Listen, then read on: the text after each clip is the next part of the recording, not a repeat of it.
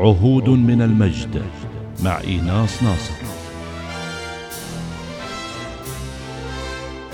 التحديات تصنع دائما اللي نعتقد انه مستحيل، وتصقل شخصياتنا وتهيئنا للأفضل. واليوم في حلقة عهود من مجد راح نقترب من امرأة مناضلة ولدت مع بداية النهضة المباركة، وشهدت الكثير من التغييرات، وكانت من ضمن أول دفعة تمريض في محافظة الظاهرة. سالمة بن سالم اليعقوبية ضيفة حلقتنا لهذا اليوم.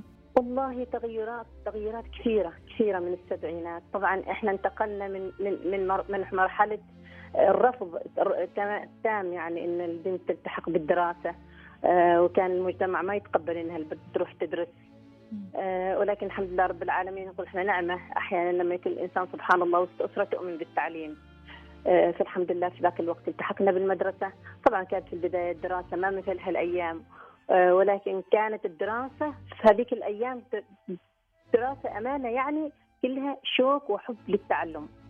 يعني حب إنك أنت جالس تريد تغير نفسك للمستقبل، تريد تكون غير، تريد تخلق واقع مختلف. فكانت الإقبال الفتيات هذيك الفترة على الدراسة يعني إقبال حماسي كذا، على انه كان في ايضا ما زالت العادات والتقاليد موجوده، اللي هي يعني العائلات ما كثير تشجع على دراسه الفتيات، الزواج المبكر على سبيل المثال. وياما بنات يعني توقفت الدراسه لهم بسبب بعض سبحان الله الاعتقادات الاجتماعيه اللي هي مثلا الزواج المبكر.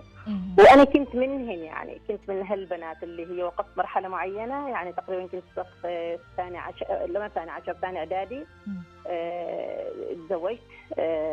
ولكن الحمد لله رب العالمين وصلت دراستي، يعني بفضل الله سبحانه وتعالى وفضل بان النهضة الأمانية المباركة صاحب الجلالة الله يرحمه السلطان قابوس، فتح مجال يعني للفتيات حتى يعني في مرحلة ان احنا مثلا متزوجين، ولكن عندنا مجال ممكن نواصل دراستنا من خلال تعليم الكبار.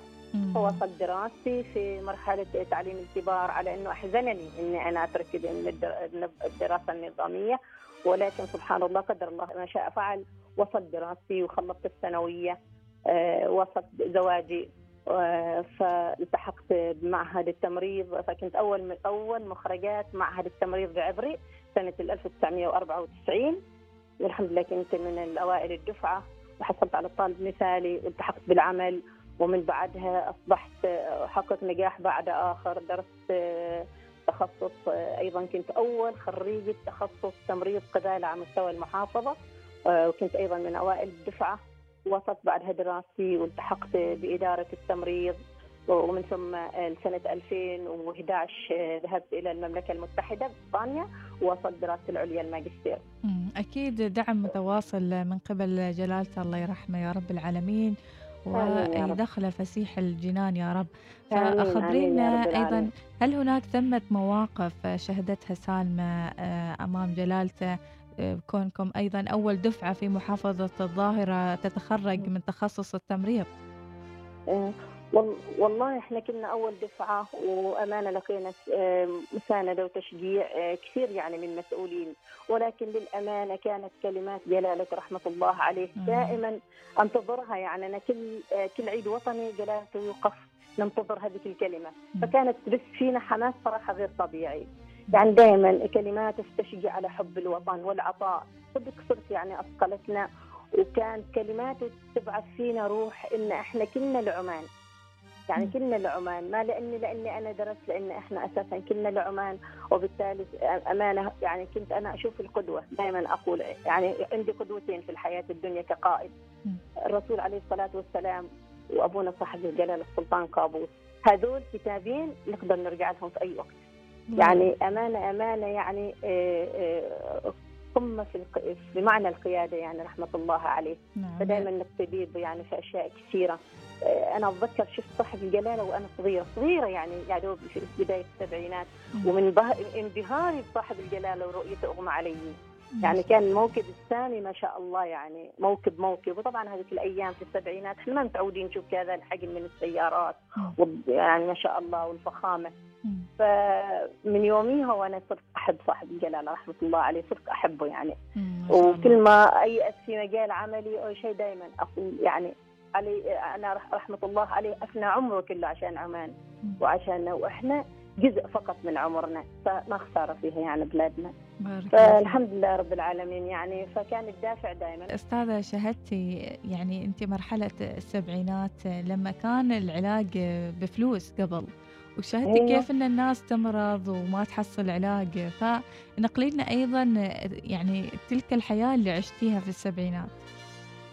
والله في السبعينات والله يا أختي إيناس صدق يعني ما كانت من السهولة. يعني أنا أعطيك على سبيل المثال ولاية عبريل كان فيها مكان واحد يسمى الكامب، عيادة واحدة يعني مركز صحي واحد يسموه، حتى الناس ما يسموه مركز صحي، الأهل يقولوا لنا الكامب، إحنا نروح على الكامب أساسي عالي تصوري يعني.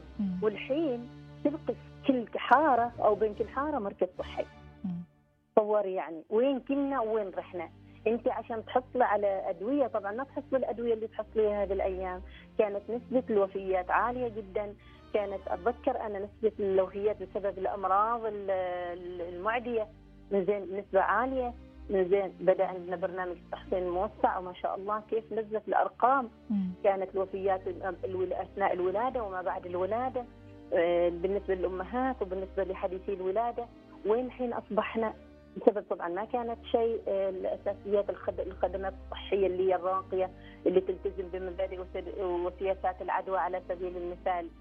فين المركز الصحي للحين ما شاء الله احنا وصلنا كم مركز صحي على مستوى المحافظه؟ يمكن قرب 19 مركز صحي او اكثر.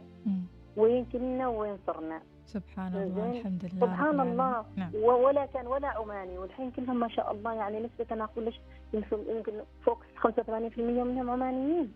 الله يبارك هذه الجهود يا رب العالمين. آمين ويعطيكم آمين الصحة آمين والعافية. آمين أيضا نريد نعرف يعني دامكم في عام 1994 تخرجتوا من معهد التمريض في الظاهرة، كيف كانت ردات الفعل هناك؟ الناس كن فتيات أيضا تتخرج كدفعة أولى في المحافظة.